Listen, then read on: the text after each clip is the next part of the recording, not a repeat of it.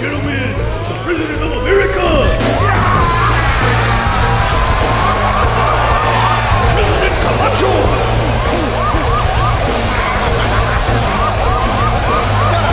Shut up! Sit your monkey ass down. Chill out.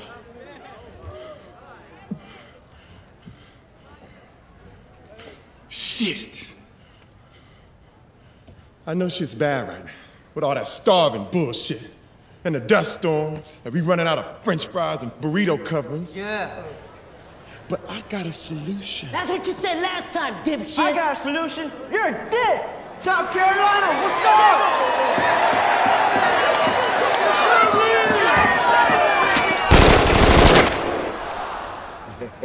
That's what I thought.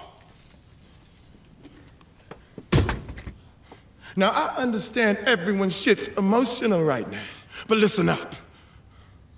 I got a 3-point plan to fix everything. Break it down, Number 1, we got this guy not sure. Number 2, he's got a higher IQ than any man alive. And number 3, he's gonna fix everything. I give you my word as president. He'll fix the problems with all the dead crops. He's gonna make them grow again. And that ain't all. I give you my word. He's gonna fix the dust storms too. And I give you my word. He's gonna fix the economy. He's so smart. He's gonna do it all in 1 week. President Camacho stood before the world and promised everyone that Joe would solve all their problems. He would not only end the Dust Bowl and heal the economy, but he would cure acne and car sickness as well. And if he didn't, President Camacho made another promise. He would kick Joe's smart balls all the way up to the roof of his smart mouth, and then he would throw his brainy ass back in jail. You know what's incredible about watching that clip now? Yeah. Is that as stupid as Terry Crews is as the president and everything's going on, his speech still makes sense. Like, you don't believe it, but you know what I'm saying? Like, he actually sets out, here are my 3 points. They're all nonsense, but here's point 1, here's point 2, here's point 3. That is far and away more clear. It's also an acknowledgement of what's wrong. Purely, he's acknowledging all the things that are wrong. Period. That's true. Full stop. That is way ahead of where we are now. As opposed to not. Yeah. So that's, good God. That's cool. It's incredible because when you listen to, a current presidential speech, it really, I mean, he would have said like this, Joe, he's smart. I know smart. Yeah, I'm smarter. You all know, and you know the thing that makes someone smart is what Joe is, it would have just been, how do you follow any of that? Talking circles, yeah. Yeah, so clearly a screenwriter wrote this and was trying to make it stupid, but didn't know yet what level we were going to get to. I think we all know Idiocracy is a fucking good one to watch. Really, check it out. It's great. Great flick. Here we are on a nice Sunday podcasting. Yeah, you'd never know there was a pandemic on to look out your window. It's pleasant out there. Yeah, where I am. Yeah, I can't see. I'm surrounded by sound blankets. But. Nor can I, but I know. Before we started recording, I took a look out the window. Okay, nice. Thanks. I haven't been outside in days. It's good out there, man. Yeah, stay inside though. Yeah. Well, so here we are. We are unfortunately not seeing a ton of movies that are new, but we've been watching lots of fun stuff, right? TV movies. Yeah, lots of our favorite old stuff. Past. Yeah. I've been discovering some stuff from way back that I never got around to watching. What have you been discovering?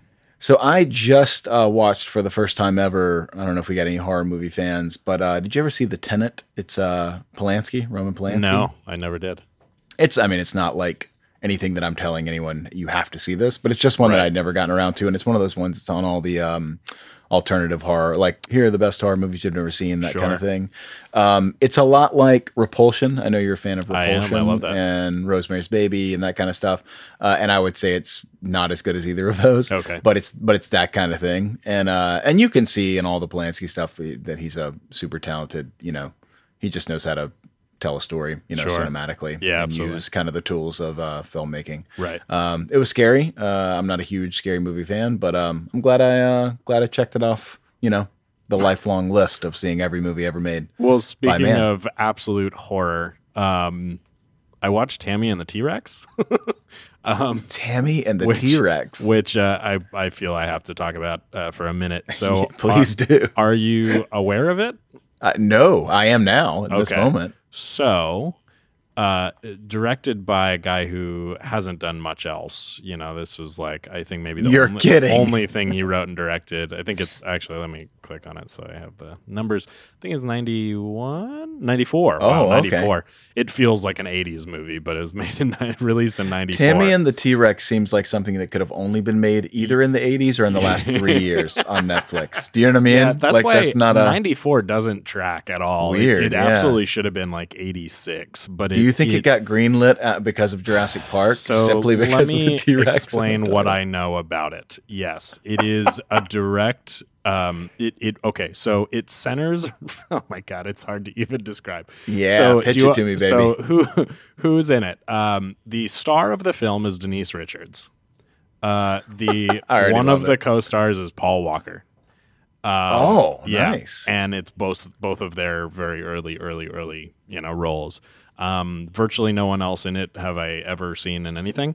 But the premise is that there's a T-Rex animatronic that's in another country, and someone is, or I think, wait, is that the premise? Or maybe that's the real, no, wait, I'm getting the real life mixed up. The real life story is that someone had an animatronic T-Rex, and they were shipping it to a theme park or something like that. And this is in real life. And so they call this guy who made the movie and was like, we're moving it into this, place, but they don't need it for 3 weeks. So if you can make a movie in 3 weeks, we have an animatronic T-Rex. God. And so he wrote around only just having this animatronic T-Rex. He wrote the movie about Honestly, man, I respect the shit out of that. And the that's premise, taking your opportunity. the premise of the movie is that there is a mad scientist who is toying with the idea of taking someone's consciousness and putting it into a robot, essentially. And in this case, the robot is an animatronic T-Rex. And so they've got a guy that can control it with computers, but they're like, wouldn't it be great if we could put a brain in there? And so I won't go into it anymore, but essentially it's called Tammy and the T-Rex, so you can guess. Way ahead of its time Yeah, regarding yeah. downloading our conscious, Right, and, exactly. putting it Yeah, into the concept is not bad. Well, but the movie itself is so Wow. fucking bananas and really, really horrible. I mean, it's so poorly written and shot and directed. Like every aspect of the movie is so terrible that it's fantastic. And the only reason that I knew about it was that it was being promoted as one of the really fun Alamo Drafthouse programming choices for sure. For probably early April maybe, or late March. And then obviously they closed all the theaters. So I was like, I got to watch this. So right now it's on Showtime. If you have Showtime app or access, you can watch it on there, but it's fucking ridiculous. And you really need to watch it because it's one of those really, really, really cheesy, like C-grade movies that they would do on, How Did This Get Made? Yeah, And yeah. I can't believe that they haven't done it. I think I even tweeted at them because I was like, how have you guys not, this is so, it would be such a crowd favorite, like so much. So Well, hopefully they'll get to it. Well, that sounds like it fits comfortably into Yeah. the so bad it's good Yeah. category. To a great awesome. extent. Anyways, Rad, man. that was one of the fun ones. I also watched Destiny Turns on the Radio. We talked. You told Yeah, me about it. my and so recommendation. I finally watched it. I have a with all of the things in that movie. I have a question. Beds that you put a coin in motels. What is the point of that? Can you explain? You know to me what's what really that is? funny about this? I always took it as like kind of a weird, sort of dirty, kinky, sexual Yeah, thing. but that's exactly my question. But yeah, but now I've seen enough of it. This is kind of weird. I don't know what our obsession was in like the mid '90s with those, like bringing back these ugly, kind of gross rundown hotels that had those. But Jess and I have also been going through some old X-Files during this time that we're shut in, and they just had an episode where there's, because Fox and Scully, they're always staying at rundown motels in little towns, and one of the episodes has them literally sitting on the bed with it vibrating. They put the coin in. Really? And the other one comes in and she's like Scully's jealous that Mulder's on the bed. And she's like, I want to get her. Like when he leaves, she's like, all right, but I'm staying here. And she puts in a coin and lays on it. But they're taking it like a massage, like it's a massage chair, which makes me wonder, is there a consensus on what those beds are? That's exactly my question is, what is it? And yeah, I didn't fans Google it or write anything. in. Yeah. Tweet But at us. Let us know. I also had the thought that what an interesting way to pay a quarter to have a device that makes there are people having sex sound to cover the sound of people having sex, where it doesn't. That's true. If you hear that bed banging, you're not like, they're fucking. It's actually, they turned on the point. bed. We're here to talk about the important stuff, guys, and this is one of those things. But isn't it strange though that like those things were featured? Like I just mentioned a show that had a big run, right? Yeah. Mid late '90s, and that's obviously a movie. Destiny turns on the same radio. Era, 95. 95. So that whole Quentin Tarantino just burst onto the scene. This seems like an element in movies that would definitely fit into his fucking weird movies. Yes. And I know he didn't write this one. He was just in it, but it's still got all the flavor of a Tarantino movie. And whatever those beds are supposed to do, they definitely belong in Tarantino's world. I'm surprised we haven't gotten more of them. Right. So, well, very interesting. Anyway. We'll have to do some research on that. What else have you been watching? Well, before we bounce on there, what your overall thought on Destiny on the Turns movie? Because this is something I had never seen that I missed. I had never even completely heard when of came it out. until you mentioned it. So I enjoyed it. I think that what's her face, the lead actress in it, even though she's good, she's not. I don't think she's right in that movie. You mentioned that, yeah. Yeah, that's not really to say that's the only thing wrong with it. There's plenty of things weird about that movie, but it's just kind of fantastical and interesting, and there aren't many movies in Vegas in that era, even though you can tell a lot of it wasn't shot in Vegas, but a lot of it was. They definitely are at the casino for some of the exterior stuff, and it is interesting to see because I lived in Vegas. Well, yeah, I was a toddler, but we lived in Vegas at the time when they were filming this, right about. So it was interesting to see visually what that looked like. But I don't know, man. I didn't dislike it at all, but I can't say it's that worth checking out. I mean, I was just gonna say it's definitely. It's essentially just a fairy tale. It's a little myth, exactly.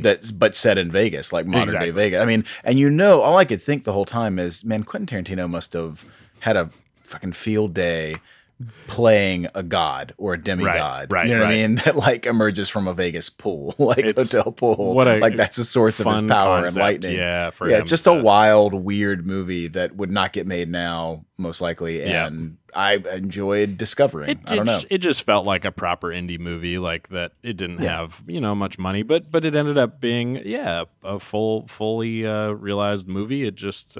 It's kind of an odd story. I don't know. Yeah. Sure. Well, one last thing, and then we'll move on. The last thing is, it just reminded me how much that same era, that mid '90s, right when Tarantino was getting started, how much everyone wanted to set their movies in sort of the dusty, dirty desert. Do you know what I mean? There are so many flicks in that era where it's the old. Big car, convertible driving through the desert. There was just something that all was the way just up like, through Fear and Loathing, and that probably gave people the weird taste in their mouth. So they went, okay, let's pivot back to. It was quite an era for that. That's all I wanted to say about it. So anyway, glad you checked it out. Yeah, that was good. What else you been watching? Any movies? So we did the follow up to Tiger King. Jess and I, we after just show. because we wanted to see. I mean, it's just interviews and Sure. stuff, but we tuned back in for that since that's been the big phenomenon. Not as much as I wanted from like the follow up, but what else are they going to do? Everybody Absolutely, shut in, and it was just going to be interviews and whatnot. But I do wonder if there's going to be, what's going to happen with that going forward. Are they going to stay with this story? Or are they going to try to dive into Carol's own spinoff? Is this going to become a whole world of, I hope I don't know. it's done. We'll see. I don't need any more. Thoroughly enjoyed it. I'm not one of the people that thinks it's garbage. They're garbage people, but the fact that they made a documentary about them is not in and of itself. That's not wrong, and that's not bad, and that's not unentertaining. It was super fun. So I would do as much of that as they make, but I don't think they will. I hope they don't.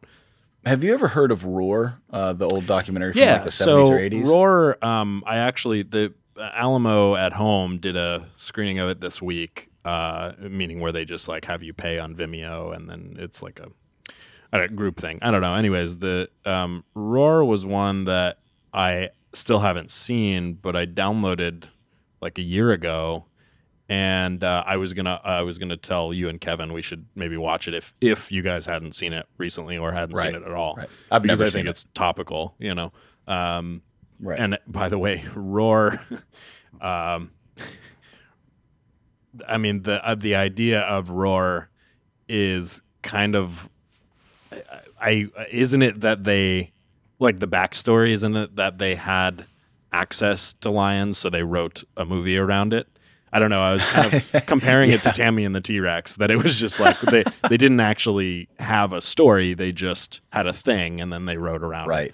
I think that that's might be what right. It's like. That might be right. Yeah. It just popped up on some list with like how Tiger King's been such a hit. I've seen it pop up on a couple different places that I check out. It's like, if you think this is crazy, fascinating story. I think something like 70 or 80 people were injured, or 7 or 80 injuries were reported. And it was Jan de Bont's first film, so he's a cinematographer. He did Speed and stuff. And he, I think it was something like 100 stitches in his head he had to get from a lion attack on that movie or something. Anyways, 1981 Roar. Check it out. I still haven't seen it, but maybe we do that this week. I don't know. Yeah, maybe we'll check it out. We don't have a whole lot going on right now. Exactly.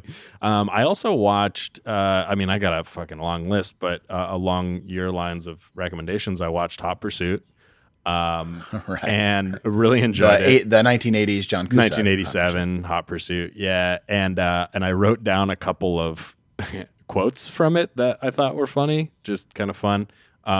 Where the dad goes, "Don't you want to see where you were conceived?" to the 18-year-old daughter, and he said, "You started as a I can't even say it. You started as a sparkle in your mom's margarita," which I think is a great, More of us probably started that way than we would like to believe. Play off of the twinkle in the eye, and then we legitimately have the line, "I'm the captain now." In that movie. Yes, preceding what we all know of Captain Phillips. Phillips took it from this. Wow. Thoroughly enjoyed it. It was weird, and the tone was all over the place. But by the end of it, I was like, okay, I see what they were going for.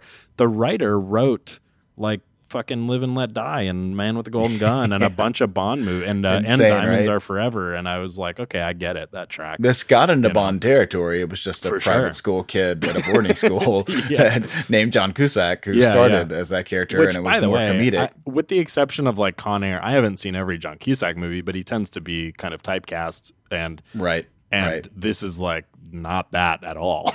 This is the a different thing. Opposite John Cusack movie I've ever seen. Dude, what about? I mean, think about. Oh God, now I can't believe I'm blanking on his name. Fucking Zoolander. Ben Stiller. Yeah, think about Ben Stiller. Yeah, God, him and his dad are both in that. it as hardened criminals.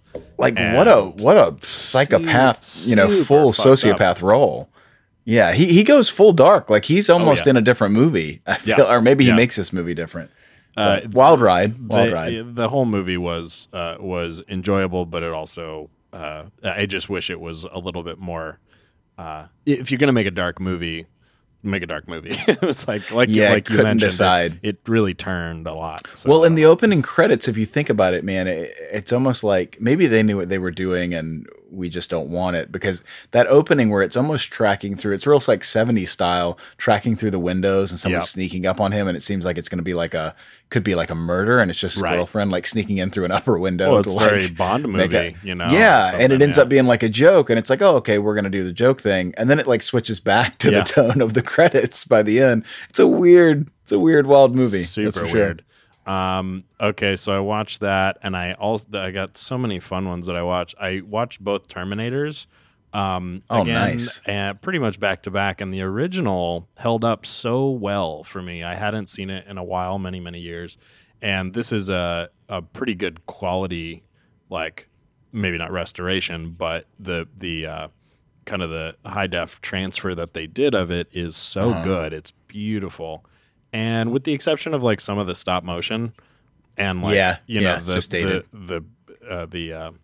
stop motion Terminator, the animatronic head where you see animatronic his eye, head, they just didn't, the animatronic head and the stop motion, to the extent that they did them, I just feel like they didn't need to, even at the time. Like the difference between the puppet, the puppeteered T800 versus stop motion was like just the difference between like showing him full body or showing him like 3/4 body, and it was like, oh man, it's good because it's night and day, the quality, and you're just like, why wouldn't you just shoot around it? Just shoot around it. What I think it was, man, is I think at the time that really was mind-blowing, and they wanted to show it off. I mean, I think that anyway. Like when you read all this stuff about like Stan Winston and stuff, it's always like that was kind of the era I feel like he emerged in. You know what I mean? And I feel like they were just like, look what we can do now. And it's like you could tell it was different even then, but people were also like, wow, I can't believe they could do that. It's not like it takes you out of it, but it definitely. And then you see what they do a few years later, obviously with T2. Right. So I want to ask you about T2. So the Terminator 2, I didn't have a copy of it, and I rented it on like Apple Movies. And the version that I saw is way longer than the version I've seen, and it didn't say like director's cut or anything, but I think there is such a thing as what they're calling like the ultimate cut of Terminator 2 or something like that. Have you seen it? Yeah, it's got that weird part where he tries to smile, right? And his lips are curling. It's got the smile scene. Bunch of little tiny scenes like that scattered throughout. Tons of tiny scenes. So like the biggest one for me that actually was so significant, and I was like, how did they cut this out of the movie, was the whole brain thing. Yeah, that part is great. I was like, what? Where she might kill him. So she might significant to the story, and it's fully, it doesn't feel, there's no weirdness in it. It feels like it's totally fluid. And I guess they saved also, like 2.5 minutes. I don't know. Yeah. Also, you're James Cameron, and you've already gone 2 hours and 20 minutes long anyway. It's not like you're ever staying under 2 hours. Right. And it just seems like a weird thing to cut that time. I really would love to know. And then it cuts immediately to the next scene where he gets the keys out of the visor, and he goes, "Are you learning yet? Are we learning yet?" And it's like it's a direct, finishing of that thought. Which before, I guess we had the dialogue of like, can you learn new things? And he went, yeah, or whatever. It was like some throwaway thing. Right, but this really, really drove that home. Anyways, I highly recommend people see that, because there are virtually almost every scene or every couple of scenes in that movie, there's just a little bit more to it. And a lot of it is unnecessary, but some of it's really interesting. I'm glad you watched both of them, man. I would love to revisit that. That's when I say So that great. series, I So just great. mean 1 and 2. Yeah, but, of course. Yeah. But it's cool too to me, because I really feel like those two movies both hold up so well in different ways. And I know you're talking about the restoration's good, but the first one to me is really a testament to like what you can do in like indie filmmaking, right? And like things feel a little grittier and handheld, and like the car chases and stuff, but they all work and they're great. Oh, they really. And then do the tone work. of the second one is like the best example of a big budget action thriller where you can throw the whole kitchen sink at it. Like they exist like differently, but that's what you want from a sequel too, right? Bigger and better. Like that's the idea. I need to research what they spent on them, but Terminator 1984, the amount of scenes in the future with the full, robot army and and all the lasers and everything, the amount that is in there blew me away. I kind of forgot. I remembered it from Yeah. T2, but there's actually so much in the original Terminator, and with the exception of like one shot with some where you can see some rear projection happening, it's beautiful, and it's not even significantly worse than T2, which came so much later. Right. And obviously the budget was minuscule compared to it. So I don't know, that I just have a lot of respect for it. It's great. It's great. For sure, man. Me too. And I don't want to do like a full deep dive in it or whatever, Yeah. but I just really think that is a great example of what a sequel, like James Cameron may be the king of the sequels, right? Like what he Yeah. did with Aliens, how, okay, this is not just us making a sequel to make one. This is the logical next place of the story, Right. but it does play off of the first one, but it's a new thing. I mean, he really did that with two of the great sci-fi franchises. So, Which he might have nailed a True Lies sequel if we ever got it, but yeah, we'll never know now. We'll never I guess. know. Fuck. Yeah, I would have checked it out for sure. I would have given it a shot. Oh, you would have seen it? Okay, gotcha. Oh man, 100%. Yeah. Surprise! You would have never gone to True Lies? You Okay, would got it. never have guessed. The shitty thing is, unlike Aliens, they couldn't have named it just True Lies. If it had been True Lies, the first one, then they could have made it True Lies. What would it have been? That's a good question. New True Lies, new True Lies, More lies. new lies, More lies. more True Lies, false lies. Yeah, false lies. So I did a fun little movie watch the other day. The guys from That Thing You Do got together and did a like a commentary, like a live Zoom on That Thing You Do. So No shit. I played it along with them watching it, and so it was all four guys. And then that'd be so fun. They had what do you call it? Giovanni Ribisi came in at some point. Kevin Pollak came in at some point, and then Colin Hanks was there most of the time. And he Nice. was, I don't know why Tom Hanks wasn't there, but because it seemed to be a big thing. It was a big charity thing. They were auctioning stuff off while it was going. So it was a big event. There were 20,000 people watching it on YouTube, which I think is pretty big for live streams. Yeah, but for sure.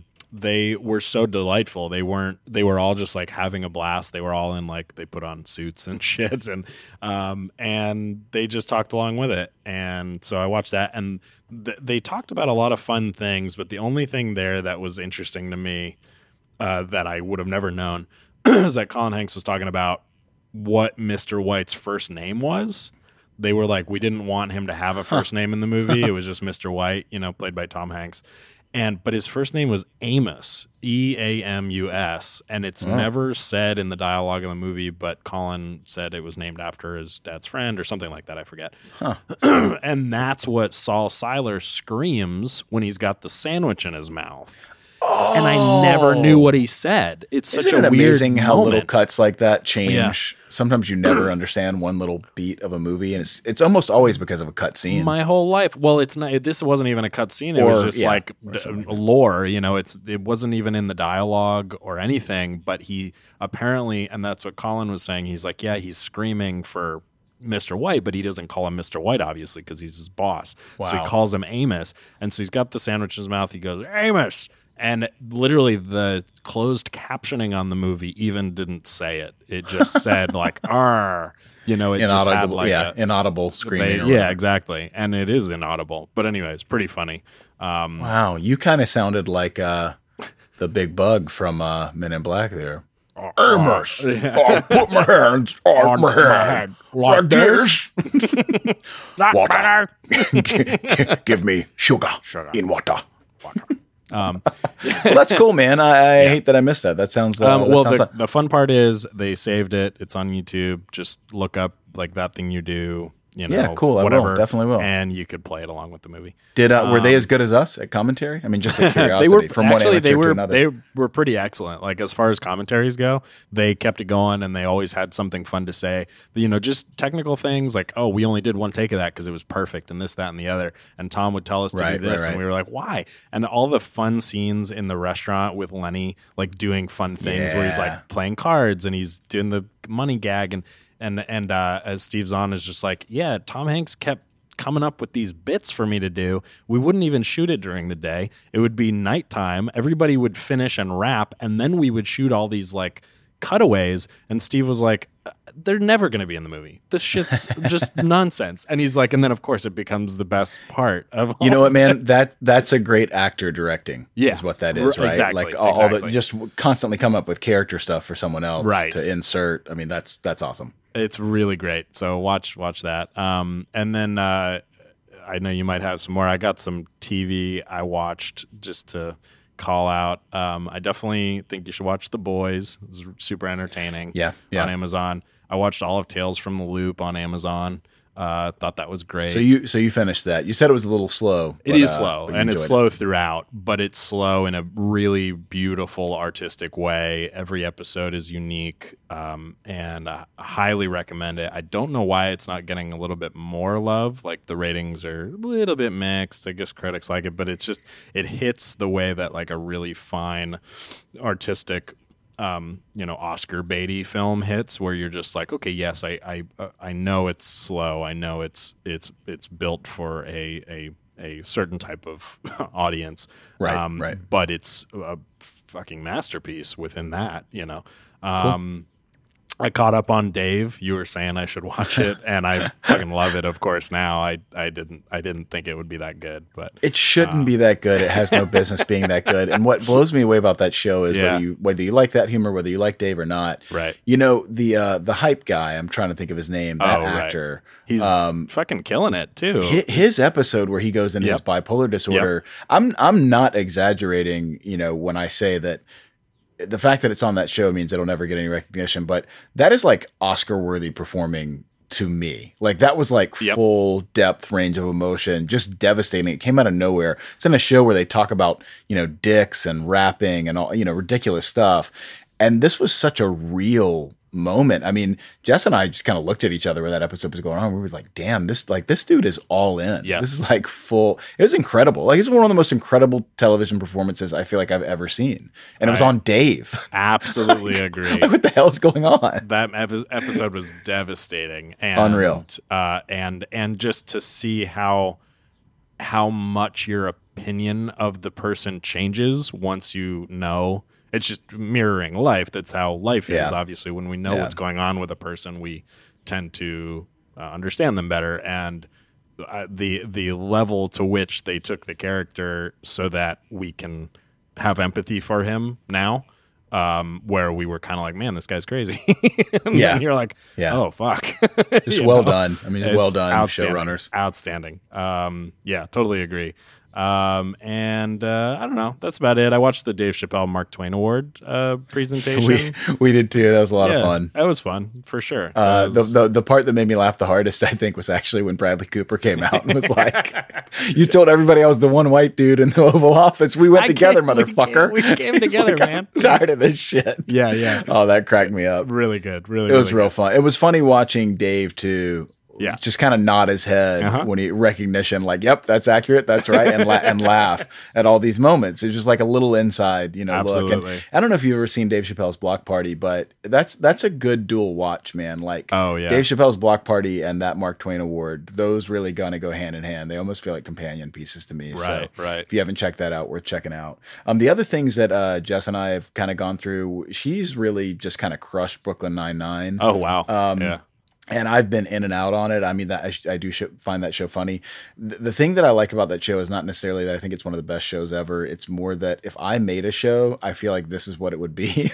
whether that's good or bad. That's not necessarily what I aspire to. But basically, it's Andy Samberg like making as many like Lethal Weapon references and Die Hard as he possibly can, Cool. Yeah. while joking around and recognizing that he's better as like the silly guy or whatever. Sure. Yeah. But there are just so many, man. We just finished an episode where his captain, beats somebody down, and he says, I didn't know you had that in you. Or what he says? He's like, of course I am. I told you, they made a movie about me. So his old captain was like a young cop in the 80s, made a movie about it. He's like, what movie? And he's like, oh God, I can't remember. And he starts trying to list off like cop movies. And he's like, was it this? Was it this? And then at the very end, he's like, oh my God. He says, his like captain says, I'm too old for this shit, and walks away. And he says, was it Lethal Weapon?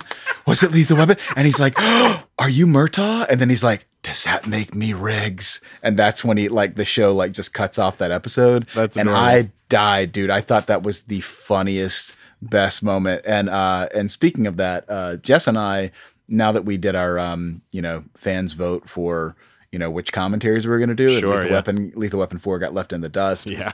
We actually watched Lethal Weapon 1 and 2 awesome. the last couple days. How's 2 hold up? Really, as well as 1. I mean, Okay. I think Right on. 1 is an all-time, action flick, or at least 80s action flick. And then I have a soft spot in my heart for 4 because I think Chris Rock is so funny. Jet Li's still kind of amazing to watch, at least to me. Yeah. And then you've got all Joe Pesci, all the regular guys. And as we found out from the Rotten Tomatoes ratings, maybe that those movies don't track as high as we thought with everyone. Right. Although it is funny, everybody who came through in that generation. I mean, I just mentioned Brooklyn Nine-Nine, but you've also got It's Always Sunny in Philadelphia has made 2 of their own Lethal Weapon sequels in episodes. Like, it is funny how much those kind of are iconic in that way, at least in the cop action genre. Yeah. And so 1 and 2 are fun to me because they really feel so similar tonally, wise. And I think the other 2, I mean, I like all of them, but do feel different in a way. And when you watch 1 and 2 back to back, 2 is just 1 again with more comedy. Like, essentially it's 1, but with Joe Pesci, but it's still kind of hard edged, it's still like kind of dark like the first one. And by 4, it's really just fun. I mean, there's not a whole lot of darkness. I've always thought about them is that 1 and 2 feel like 80s movies and 3 and 4 feel like 90s movies. 100%. I agree with you on that. The era and the style, even just visually, like, I don't know. Yeah, that's the best way of putting it. They're products of their generation. But the funniest thing, the thing that has dated the absolute worst, other than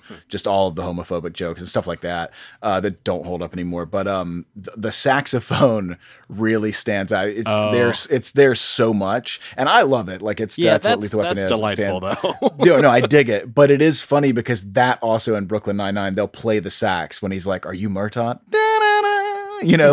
that sax always plays. Excellent. And it's funny how much that's a thing now. So anyway, that's been a lot of fun. That's cool. I'm trying to think if there's anything else. I finished the short treks. I don't know if we mentioned that when we talked Star Trek. That's cool.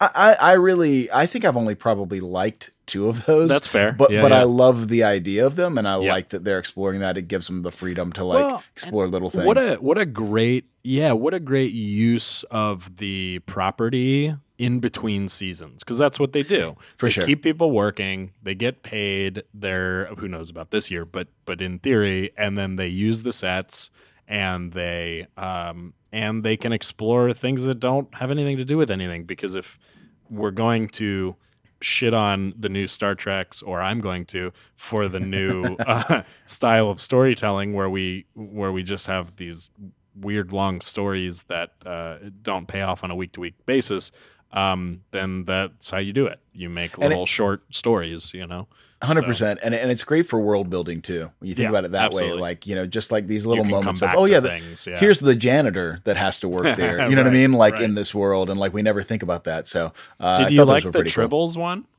That, well, now that you mentioned it, that was probably my favorite one. Yeah, that one was really well done. As silly as it is, I thought that one was far and away the standout. And I mean, H. John Benjamin is always great. So he's great. God, he's so good. Yeah. I didn't realize for about half the episode who that was. And then suddenly I was like, oh my God, that voice. That sounds familiar. But also, I mean, what's her name? Alita 99. Yeah, I forget her name. But who was also in the movie Chips, which I think I mentioned couple episodes ago that I watched. That's yeah. She's great, man. She's good in everything I've seen her in. But yeah, that one was a lot of fun. I dig them. They're I like the idea of it. So well, cool. Let's talk about some news. Let's do it. If you're ready.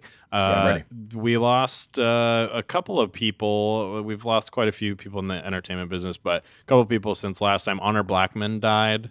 She was 94. She played Pussy Galore in Goldfinger. God, Pussy Galore. Long life, but she played other things, I'm sure, as well. But that's just off the top of my head. Shout out to the Bond girl from probably at least considered the most iconic Bond film, Yes. whether people like it the best or not. Yes. I mean, that moment of, appropriate or not, and it's not, but that moment of "My name is Pussy Galore" when Connery wakes up and he says, "I must be dreaming," will always be the great sort of 14-year-old and I mean, adolescent boy Goldfinger is fantasy. probably the most iconic Bond movie. It's It one invented that the formula. Most of our icons come from, and our kind of if you're gonna meme, laid the foundation for sure.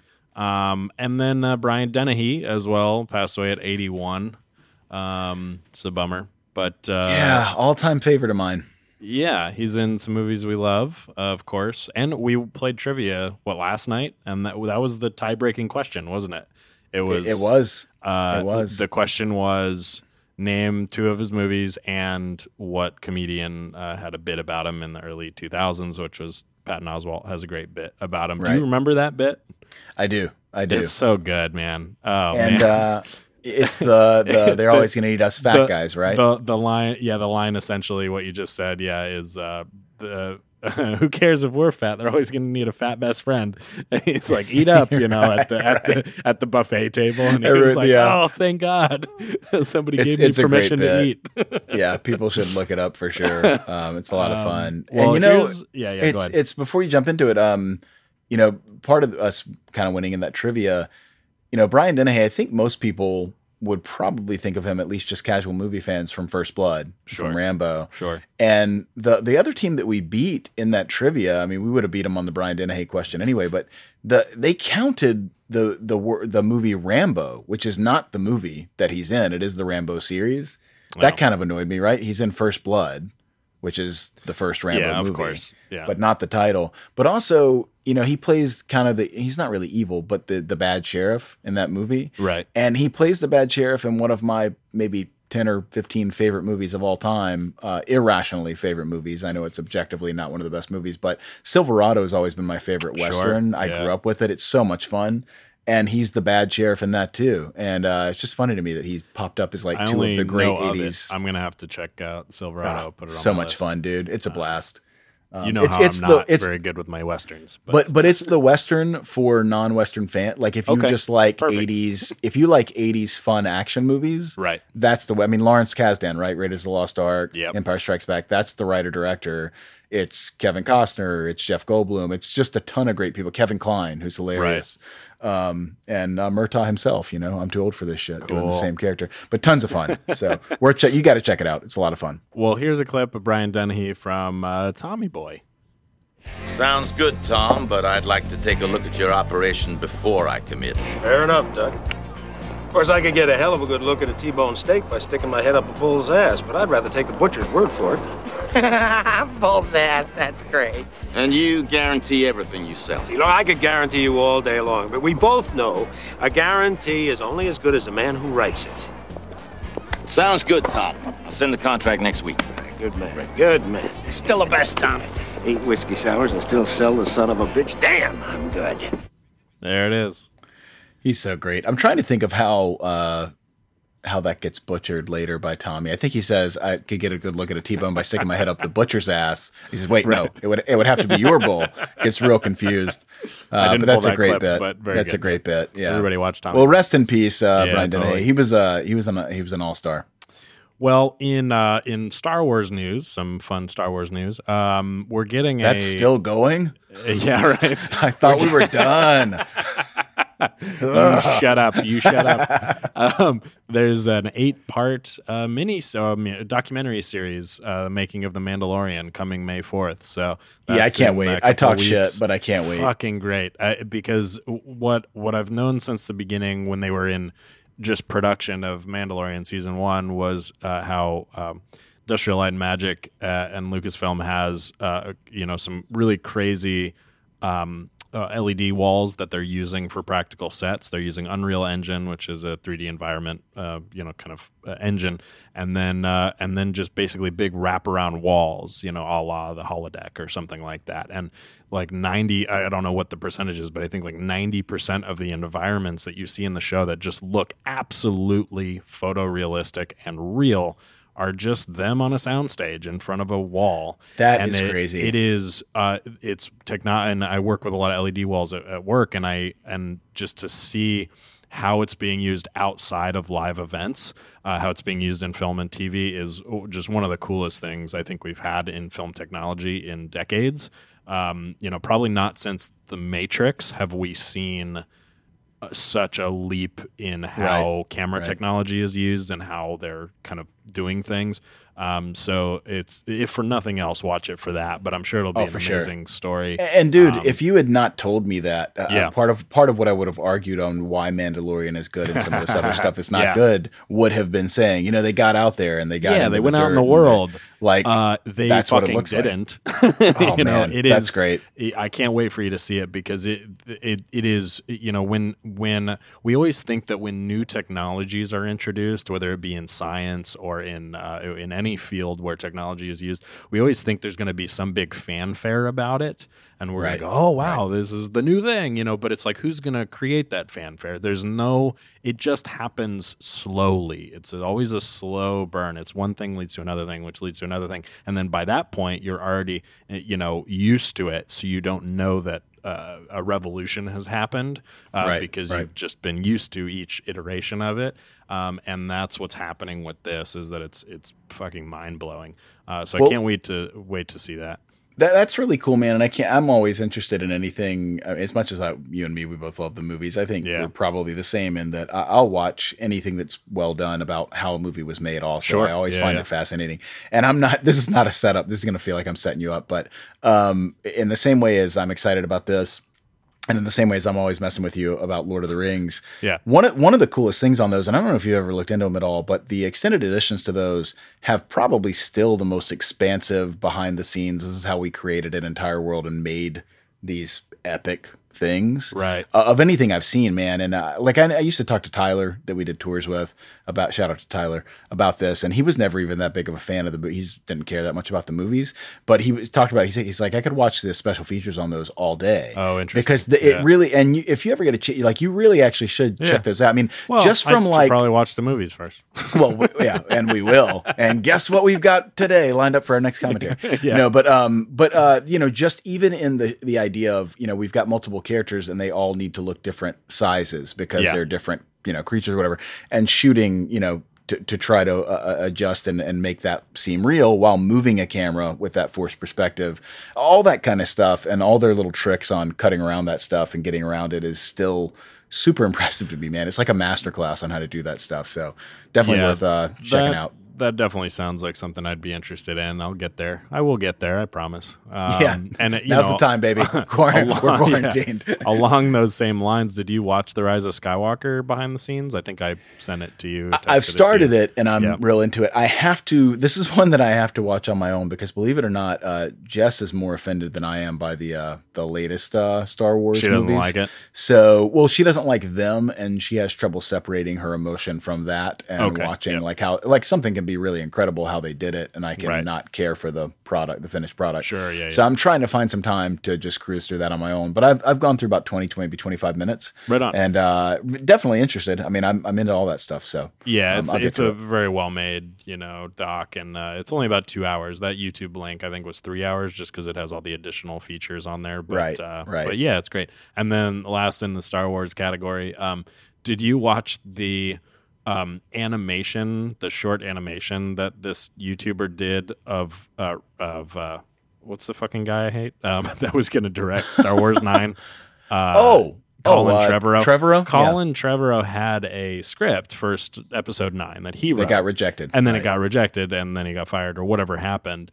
But essentially that script leaked, and so an animator animated a super, super condensed version of what his story was. That. It's only about 10 minutes long, but I'll send it to you. I can't say that it is good, because the story that's being told in this, I also think like, whatever. You know, I don't give it any more credence, but it's still interesting to see an alternate version. So you'll definitely dig it. I'll definitely check that out. I guess the real question is, when do the animators get to George Lucas's final trilogy that takes place in the Midichlorian world? That's what I'm waiting for. That's what a lot of people are commenting, is just like, okay, if you can I'm not original. If you can dig up some other, you know, content, like they say that, and they also, one of the top comments is like, okay, how about the Zack Snyder cut, you know, Justice League, things like that, you know, we would like to see. But anyways, last up in the news, I guess this isn't really, I guess this is news. Yeah. So, Cinemark, it's like Collider, I think, had this article today. Cinemark is saying they're going to open July 1st. their theaters back. So this is the first one where it is kind of like an official statement by the company on a specific date. Right. And the reality is we can't believe things like this, but as we get closer to it, maybe this will actually be true. And it all surrounds the July 17th release date of Tenet. That's everything is going around this. So if we kind of segue into how movies are being pushed back because of the virus, so many movies have been moved and moved so significantly that the reality is, even if July 1st happens for theaters, there won't be any movies to see because everything's been moved. Right. So it's going to be a really weird summer. And, looking at it this way, we're looking at a mid-May, maybe start to opening, some retail and things opening up again and stay-at-home orders lifted and things like that. If that happens, then it seems conceivable that 6 weeks later, July 1st, you would have maybe movie theaters open with maybe reduced seating, maybe one person for every, 5 or 6 chairs or something like that. Seems like it would make sense in the same vein as restaurants and plane tickets. It's just like, if you want to make some money, then just spread people out. So I don't know. We'll see if that all actually happens. But what's interesting about that is that Tenet, its original release date is July 17th, and they have not budged. Whereas movies like, so a couple of big summer blockbusters that moved were that are still during the summer. Well, so Mulan moved from March 27th to July 24th. So so the point is Disney, which we have to assume knows the most, more than anybody, moved into July. Even though it's the end of July, it's only a week after Tenet. So I think that's smart that maybe Tenet is staying where they are. Wonder Woman moved from June to August 14th. So that's just a couple weeks later. But the real bummer, this is just a few, but we lost Top Gun, which was supposed to be June and is now November or whatever, December. And then Morbius and Minions both moved. Not that I cared about those. And then the real bummer is Ghostbusters was July 10th. And now it's next March. Oh, shit. So, just the only silver lining, the only silver lining of that is that Top Gun will now be in the Oscar hunt. I can only assume as a late release. That's actually kind of funny too, because essentially, best stunts if they ever have that category. So essentially, if they, all the kind of the Oscar fodder comes out at the end of the year anyway. But I do want. This is going to be a weird year. I feel we are going to have less of everything to kind of choose from for those categories. Although maybe not TV. So Oscars will be hit, but Emmys, Golden Globes, things like that, I think we'll still have a ton of TV to vote on. But we'll see. We'll see. Sure. I just like the fact that I unintentionally foreshadowed for Tenet by talking about The Tenet, which is a completely different movie. Tenet. Yeah, totally. Right off the bat. So once again, you can't teach this kind of chemistry that you and I have. Also, in the upcoming thing, you sent me a text to watch the trailer for Capone. That was a pretty good trailer. It's clearly not a big studio movie. It's going to video on demand on May 12th, so that's just a few weeks. And see, I'm not even sure how I feel about it. I think I was so excited that a trailer came out. Yeah, I felt that way about Extraction. I don't know if you watched that trailer with Chris Hemsworth. It's just seems like a generic action, spy thing. Yeah. With Thor in it, but just trailers coming out that are new are exciting because usually those are normal, but they're not. And it's funny because it feels like it's been months or years, but it's been 1 month. The last movie I saw was March 14th. I saw Call of the Wild, and then I was stuck at home starting whatever March 15th or 16th. For us, I think it's been about 5 weeks, but around the same. So it's not that long, it's been weird. And just considering that we're talking about movies reopening mid-July, that's May, June, July. It's 3 months. We've only been here a month. So it's an enormous amount of stay at home. So, watch everything at home. Yeah. I mean, that you kind of have to right now. Yeah. You kind of lose your mind. But it is a weird time, man. We are living through like a period that we'll talk about as history. Hopefully we won't be talking about like a 2-year on and off stretch of history, and more we're talking about a couple months. But but it is weird, man. People will talk about this going forward, and at least we have it immortalized in our podcast that 12 people listen to. yes, they know. We helped them get through that. These 12 people love us 100%. You feel like doing some Rotten Tomatoes scores, or what? Do you have anything you want to? Not only do I feel like doing some Rotten Tomatoes scores, I've never felt more like it. But then I've also got another tag along for the Rotten Tomatoes scores, which this will be the last one of these that I've got, but it revolves around Star Trek again. So hit me with yours, and then I'll hit you with mine. Well, I want to preface this by saying that, and we'll maybe talk about this at the end again, but we did our Ninja Turtles commentary. Go check that out. But we want to do National Treasure this next week because so many of you voted on it. So I'm absolutely committed to that. I think you are too, Patrick. We'll do National Treasure next week.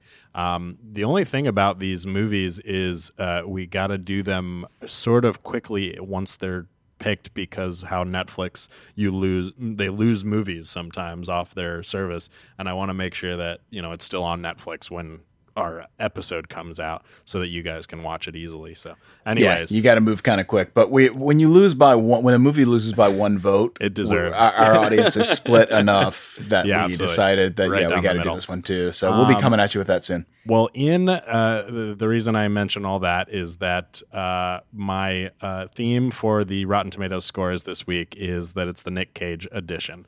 Now, every version of this, every episode we've done with movies, I've pretty much had, by some miracle, some Nick Cage movies in there already. We've already done like The Rock and a bunch of stuff, but here are some that we have not done Rotten Tomatoes scores for. I cannot wait for this. Starting with Face Off. Okay. Before I say this, anybody that hasn't heard the Patrice O'Neal, that comedian, just Google or YouTube Patrice O'Neal Face Off. Hearing him talk about that is one of my favorite things of all time. I don't think I know it. He leads in, other people are shitting on the movie, and he mentions that he thinks that might be his favorite movie of all time. Okay. And it goes from there, but it takes a turn that you might not expect, and I was crying laughing. Okay. So definitely check it out. I think Face Off, obviously much more well regarded than like Mission Impossible 2 for the sort of the John Woo is like revered for what he did early on, and then kind of considered a hack once he gets to Hollywood. I'm not always totally sure why, because he's really doing the same thing, but I think that Face Off has a critic score of 52 and an audience score of 80. I would have absolutely guessed pretty much the same thing. The audience score is 82, so you're okay. Nailed that you're one. Right there. I know my people. The critic score is 92. You are shitting me. So they didn't get tired of Woo until 2000. No, Mission they didn't. Impossible. They were fully on board with that batshit crazy style. Took his face off. You know what's funny to me, man? This is why I love talking about this. I mean, I talk about this forever. I love flicks. Yeah. But none of this means anything, right? No, like, if we're to take anything from the fact that score is that high, it makes no sense. And Mission Impossible 2 is considered hot steaming garbage. like they have to. But this was always my argument with The Lone Ranger. You cannot like Pirates of the Caribbean 4 and think Johnny Depp is great, and then hate Lone Ranger, which is Pirates of the Caribbean on sand, and it's with Johnny Depp playing the same fucking well thing. made. It's like such a good, fantastically made movie. Yeah, exactly. Technically, and if anything, it's fresher than the sequel, because yes, it is copying, but it's still at least a new story. It's in the same vein as the other one. You haven't seen this before, not really. Yeah. Oh man, I'll never understand it, but that is incredible that the critics loved Face Off totally that much, agree. because I just looked that up an hour ago and I was like, what the fuck? That plot. That plot is compared. So Mission Impossible 2's plot. I'm not arguing Mission Impossible 2 is a great movie, but Mission Impossible 2 is the Hitchcock plot Notorious, which is considered an all-time classic espionage film, Right. just retold with a ton of slow-mo action and doves and like motorcycle fights, right? So yeah, so but that's what it is at its core. 100% more doves. Face Off, the story is insane and is the dumbest shit ever, and I love it. Correct. But and then also And then the movie 92. is filmed the same way, and that's a 92. 92. Okay. Okay. Well, that's you know what? I like that though. I don't care. I like it. So. I'm with you, man. What's the next one? What do you think the next one is? Is Vampire's Kiss the next one? by any Con chance? Air. Con Air. Oh yeah, that makes sense. Okay, Con Air's got to go. Okay, so all right, this is where we're really going to see how the critics hold up. So audience, I'm going to say once again, you know what? I'm going to give audience 85. Oh wow. On Con Air, because I remember audience is really loving that, and I'm going to say critics. Okay, so now nothing makes sense to me. I'll go critics 75. All right. So you got an audience score of 75.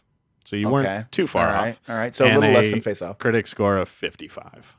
See, nothing makes any sense. Right, correct. Like nothing made sense before this current era. So I guess it's not now that's crazy. It's always that was crazy. All right. Okay, wait a minute. Yeah, go ahead. So Face Off was 96?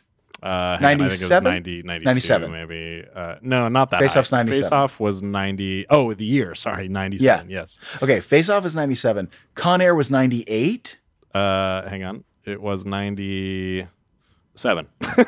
Same Those year. movies came out the same fucking year. So did you? Okay, so wait. This is relevant. Did you know? He shot Con Air first, and so his hair was super long. And he started filming Face Off the day after he finished filming Con Air. So that's in some stories where he talks about having that long hair and then cutting it off and making it black and going directly to that stupid fucking haircut from Con Air. So they were absolutely back to back. That Maybelline shot where the wind is blowing through his hair when he gets off that plane is an all-timer. I'll tell you that much. Absolutely. It does not make any sense that critics could like one of those movies and not like the other. Well, sure. Yeah. I don't understand. I can't. Did they not like wife beater shirts? Like what was the turnoff? I guess on Con Air. I don't know. They don't feel different enough quality wise, to warrant that. But that was the time when the music for movies did not have to reflect the movie at all. They marketed "How do I live without Trisha you" Yearwood, I to think. Con Air. Yeah. Like that is an absolute incredible. Hey, you know what we're going to do? We're going to smash these together. And also one of my all-time favorite lines, however you feel about afterlife or a god or not a god, where he turns to his buddy and he says, "I'm going to show you there is a god." Right at the end. I'm going to show you God does exist. God does That's the exist. line. That's what it is. Yep. And then he just walks, and I guess the power of God keeps him from getting shot. No, he 'Cause gets shot in bullets the are arm, crazy. Yeah, and it does not- glances by him on the does arm and not does nothing. faze him. But they're Yeah. shooting at him left and right. Excellent. We gotta stay on the Rotten Tomatoes rankings. But have you ever looked into the Republican conspiracy, the conservative conspiracy that is Con Air? Have you ever checked that out? No. Look on YouTube I'll for check that, it and out. all our listeners listen to that. It's quite amusing. Okay, let's Okay. move on. Let's move on with the Rotten Tomatoes. I'm All sorry right, for so such it's digression. all good, man. This is great. So I'm passionate about what I do. I This won't is apologize. probably my favorite Nicolas Cage movie. Ooh. If I had to have a top three, Leaving I think Las Vegas? I think it's number one. Yeah, Leaving Las Vegas. Okay, I knew it would be Leaving Las Vegas. What do you think? I think the critics gave Leaving Las Vegas a 93%, Okay. and I think audiences gave Leaving Las Vegas like a 80%.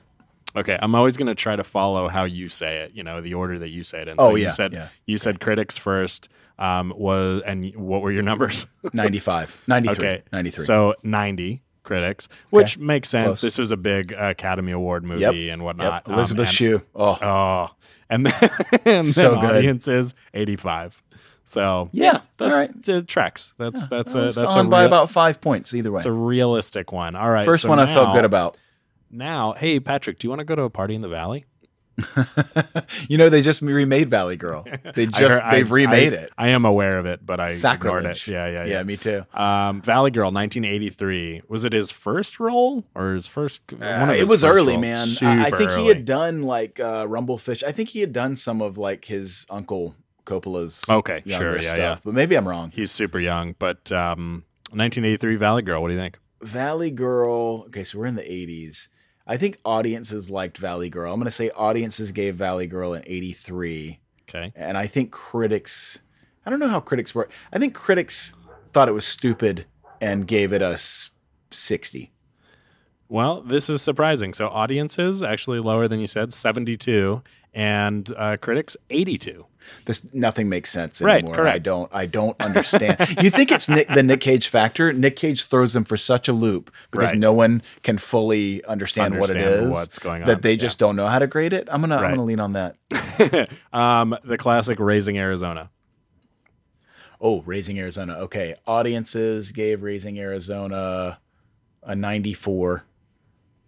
No, critics gave Raising Arizona 94. Audiences gave Raising Arizona an 87. Super 94 critics, close on 87 audience. 91 critics and 85 audience. So okay. Yeah, you that were feels right. Extremely close. Yeah. And the last one is, it might be in my top 3 still. I'd put it probably 2 or 3 favorite Nick Cage movie. Can you guess what it is? I don't think you'll guess what it is. Is it adaptation?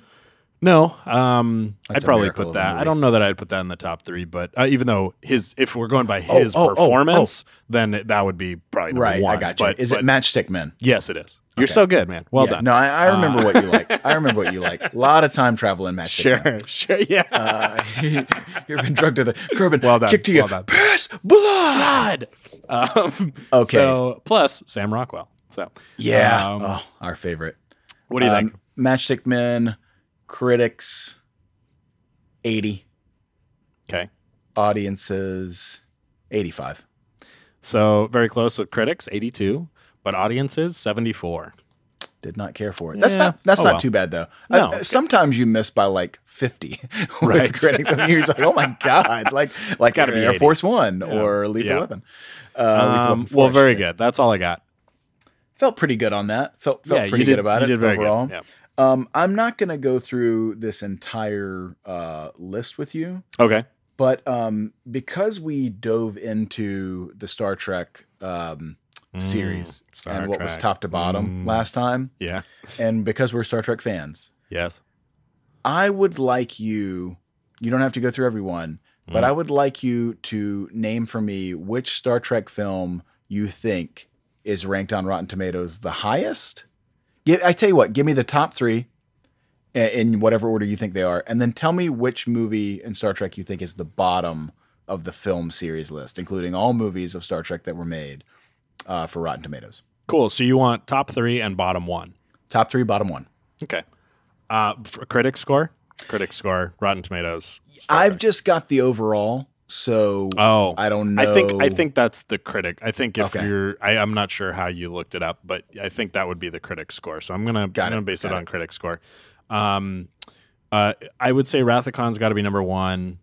I would have said that as well. Yep. I feel like you might have given me some scores for the next gen movies when we did an episode. I don't remember if you did, but I'm honestly not sure if any of the next gen ones would be in the top 3, but if there was, it would have to be First Contact. So I'm not sure that I would put that number 2. Maybe I'd put it number 3. Of the original movies, Wrath of Khan's got to be number 1. I mean, people fucking love A Voyage Home. So yeah, I know I do. I would say Wrath of Khan, Voyage Home, First Contact. And then bottom 1... or do you want to tell me what the top? No, go. Let's go. No, because that'll be cheating. Yeah, or too much information. So bottom 1, I would say it's probably Final Frontier. Because probably a next gen movie would be worse. But I'm gonna actually hold Final Frontier. Okay, go ahead. You're not 100% right. Okay, but you crushed them. Okay. And I would have absolutely guessed Wrath of Khan number 1 as well. Okay. I think that's the most revered and definitely considered by most people the best of those taught movies. in film school. Like that's the one. And it should be. It is the best one.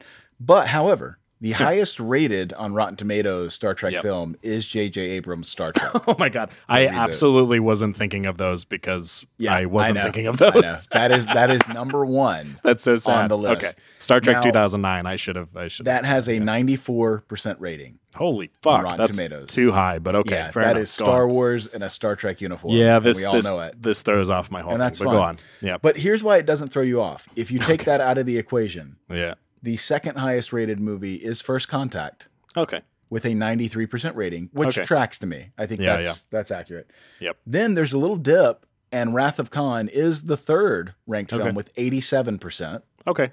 And right after that, actually it's two down, but with 85% is Voyage Home. So Okay. you actually named three of the top What's five. What's above Voyage Home? Star Trek Beyond.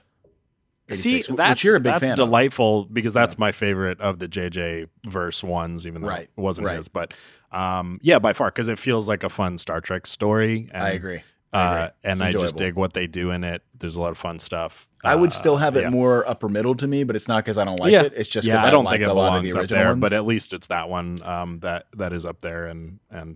Well, you nailed the bottom. Coming Okay. in and Did I? coming in at a whopping 22% Holy rating fuck. is Final Frontier. Do you think William Shatner like has any like what do you call it? Not guilt, Anger? but, I'm yeah, sure he anger would probably thinks- be the only emotion. I'm yeah. sure he thinks all the fans are wrong, hates them Right. for it, just like he always feels about everything. Sure. You know, Final Frontier, just like Motion Picture, to me, they're both interesting ideas. I mean, I know it's a little silly, but the search for God can be the search for meaning or whatever. I think that's very relevant and universal. It's just that movie is just... But honestly, Patrick, what does God need with a starship? Really? And Why- that is why the movie does not why work. does he need us?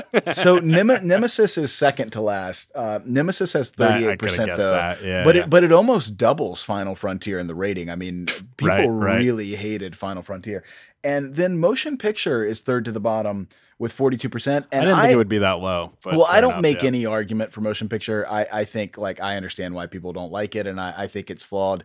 But Motion Picture will always have kind of a special place in my heart, and it's one of my all-time favorite background movies, just to kind of Sure. run in the back. And like we've talked about before, conceptually, that movie's one of the top Star Trek movies they've ever come up with in terms of like what we're sort of examining. You Absolutely. know what I mean? Like Yeah, the idea behind it. So It just doesn't fit in with the Yeah. general style and vibe, but what it did do was very good. Yeah. I don't know. It's a weird hard. middle moment hard, yeah. between the original series and between they establish a tone and a formula and even a uniform that carries the rest of the original cast movies, Yeah. right? From Khan on to Undiscovered Country or even Generations. And then, of course, the original series had a different tone. And Motion Picture, you can tell that was going to be a different television series. And they were like, let's make a movie after Star Wars made Right. it. And it just kind of is a standalone almost. But anyway, Great, but hey, great technical job. achievement though. Oh, thanks, man. Appreciate yeah. that. Yeah, you nailed it, man. That was solid. Oh, that's fun. I could do that every week, but It's you know, fun, it's right? unfortunate. There's only so much Star Trek to go around. We could start doing it just with like individual episodes of Next Gen, and that could like take true. us into the next That's year. true. So that's really good. So I want to kind of wrap up with a couple of things. Do you have anything else that No, that's you it wanna, for me. Yeah. Okay. So the wrap up stuff is we are going to do a National Treasure commentary. Keep an eye out for that. Check it out. Please check out our Teenage Mutant Ninja Turtles commentary on the same feed. It's not an episode number, but it says commentary. It's a lot of fun. Fun movie.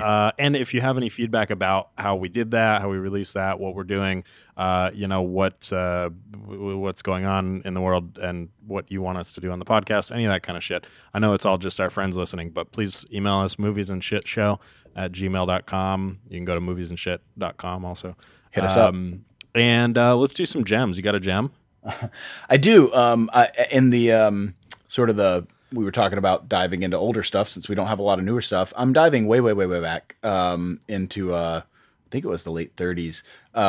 For anybody that likes any classic stuff, or maybe you haven't checked out classic stuff. I don't think I've mentioned this one before, but there's a movie called The Lady Eve. Do you remember me ever talking about that movie? I don't. That doesn't ring a bell. No.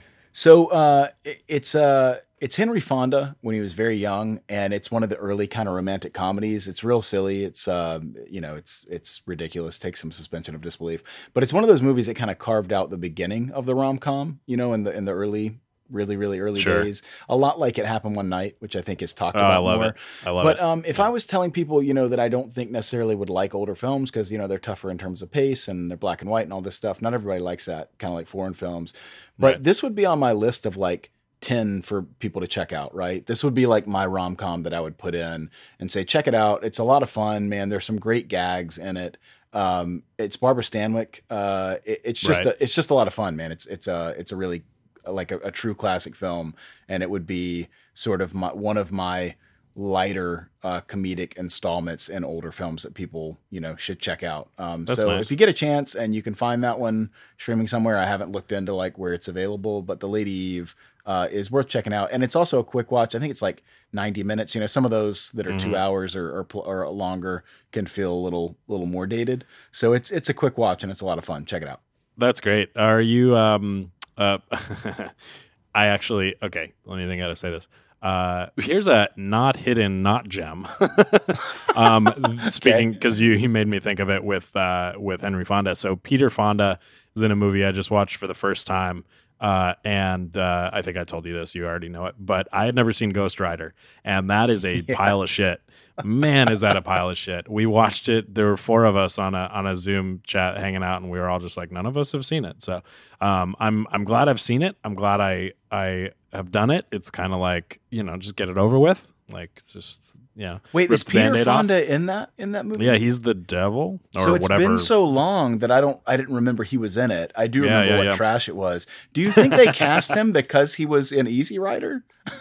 Oh, yeah. Do you think they were Hey, like, who's in a motorcycle movie? That, we I don't can get know. to give Sure. this some actual gravity to it. Yeah, Wow. he has no business being in that movie. But you also have Sam Elliott. Sam Elliott plays the other Ghost Rider, and and the movie is still just so god awful. And even Nick Cage, It's terrible. who I love, and that's why I'm ending with this Nick Cage shit. I love him, and even when he's in weird shit, I still think he usually brings something interesting to it. And in Ghost Rider, I think it's a good example of him not bringing anything. I don't think he brought anything to it. It's just fucking trash. It that seems movie. like one that maybe At the he same liked. time enjoyable to watch because of For sure. As a bad movie. Just like, oh my god. Anyway, Do you think he really took super that one bad. too seriously and really because he's a huge comic fan, it kind and so of he played feels it like he straight? did. Yeah, it rather kind of than feels being like he Nick did. Cage. Like there are better people at playing it straight. You don't bring Nick Cage in to do that. That's not at that's all. a He lot needed wasted to be nuts. opportunity. And same thing with Eve Mendes is so god awful in it. She can't act to save her life in that movie, and that's another one where it's just like, why is she? I mean, you could have found so many people with so much personality and doing something different that it's such a loss. This is why, in addition to me just thinking the Tim Burton Superman would have been really weird, this is why I think Nick Cage as Superman would have tried to play it so not Nick Cage-ish. I just really think that would have been quite a train wreck of a movie, even though I still would be interested in seeing it if it had been made. Well, this segues perfectly because, and I planned all this, My Hidden Gem stars Nicolas Cage, and it came out in 2017. Have you seen Mom and Dad? No. Okay, No, so I have this not. was, it was I don't know if it was the first movie or the last movie. When did MoviePass end? I don't know. It was one I saw on my MoviePass in 2017, and that was the last legs of movie. maybe Pass, if you the saw it last one I saw on MoviePass. And it's just a super weird small movie about this mom and this dad, played by Nicolas Cage and Selma Blair of all people. And there's some weird world event that causes people to go crazy. So it's a horror movie about the kids afraid of their parents, and then you can imagine what Nicolas Cage does with that. Holy shit. So it's great. And by great I mean with us being at home watching shit. So it's on Hulu right now. So most of you guys have Hulu. Watch Mom and Dad. It's crazy. It's horror. I'll have to check it out. It's fucking weird and fun. Well, there you have it. There's an old one and a new one for everybody out there. That's it. to check So out. check out our Ninja Turtles commentary. We're gonna leave you with something very special from that movie. A perfect segue. You can turn this podcast off and turn the commentary on immediately. Yep. When you hear this. What are we listening to here, Patrick? We are listening to what's the playing? classic Partners in Crime, K-R-Y-M-E, rap song. Featured in the original credits of the Teenage Mutant Ninja Turtles, the first movie, not the Vanilla Ice one that everybody knows, but the better one, the true the better classic. one. Enjoy. So there it is. Enjoy. On the half shell, they're the heroes for. In this day and age, who could ask for more? The crime wave is high, with muggings mysterious. All police and detectives are furious, cause they can't find the source of this lethally evil force. This is serious, so give me a quarter. I was a witness, get me a reporter. Call April O'Neil in on this case. Hey, you better hurry up, there's no time to waste. We need help like quick on the double. Have pity on the city, man, it's in trouble. We need heroes like the Lone Ranger. When Tonto came pronto, when there was danger. They didn't say we'd be there in half an hour, cause they displayed turtle power.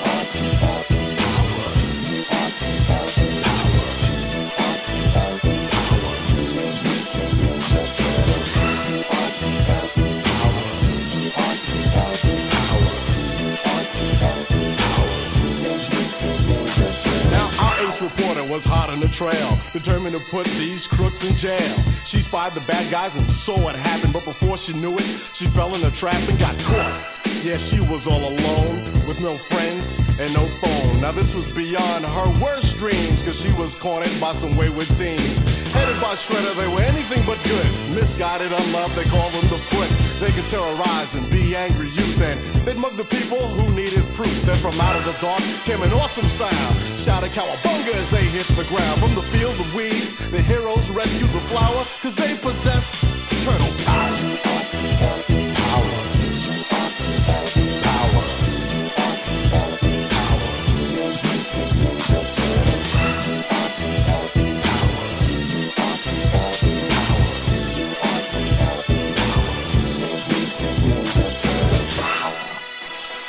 Stand for what you believe in and find the strength to do what's right.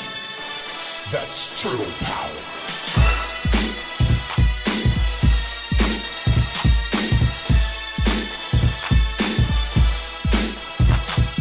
Heroes on a half shell, they're on a mission. When there's a battle, got the enemy wishing that they stayed at home. Instead of fighting these ninja masters with moves like lightning, they were once normal, but now they're mutants. Splinter's the teacher, so they are the students. Leonardo, Michelangelo, and Donatello make up the team with one other fellow, Raphael. He's the leader of the group, transformed from the norm by the nuclear goop. Pizza's the food that's sure to please. These ninjas are into pepperoni and cheese. Back to the story, it's not hard to find. Ninjas not just of the body, but of the mind. Those were the words that the master instructed, but a letter from Shredder had Splinter abducted.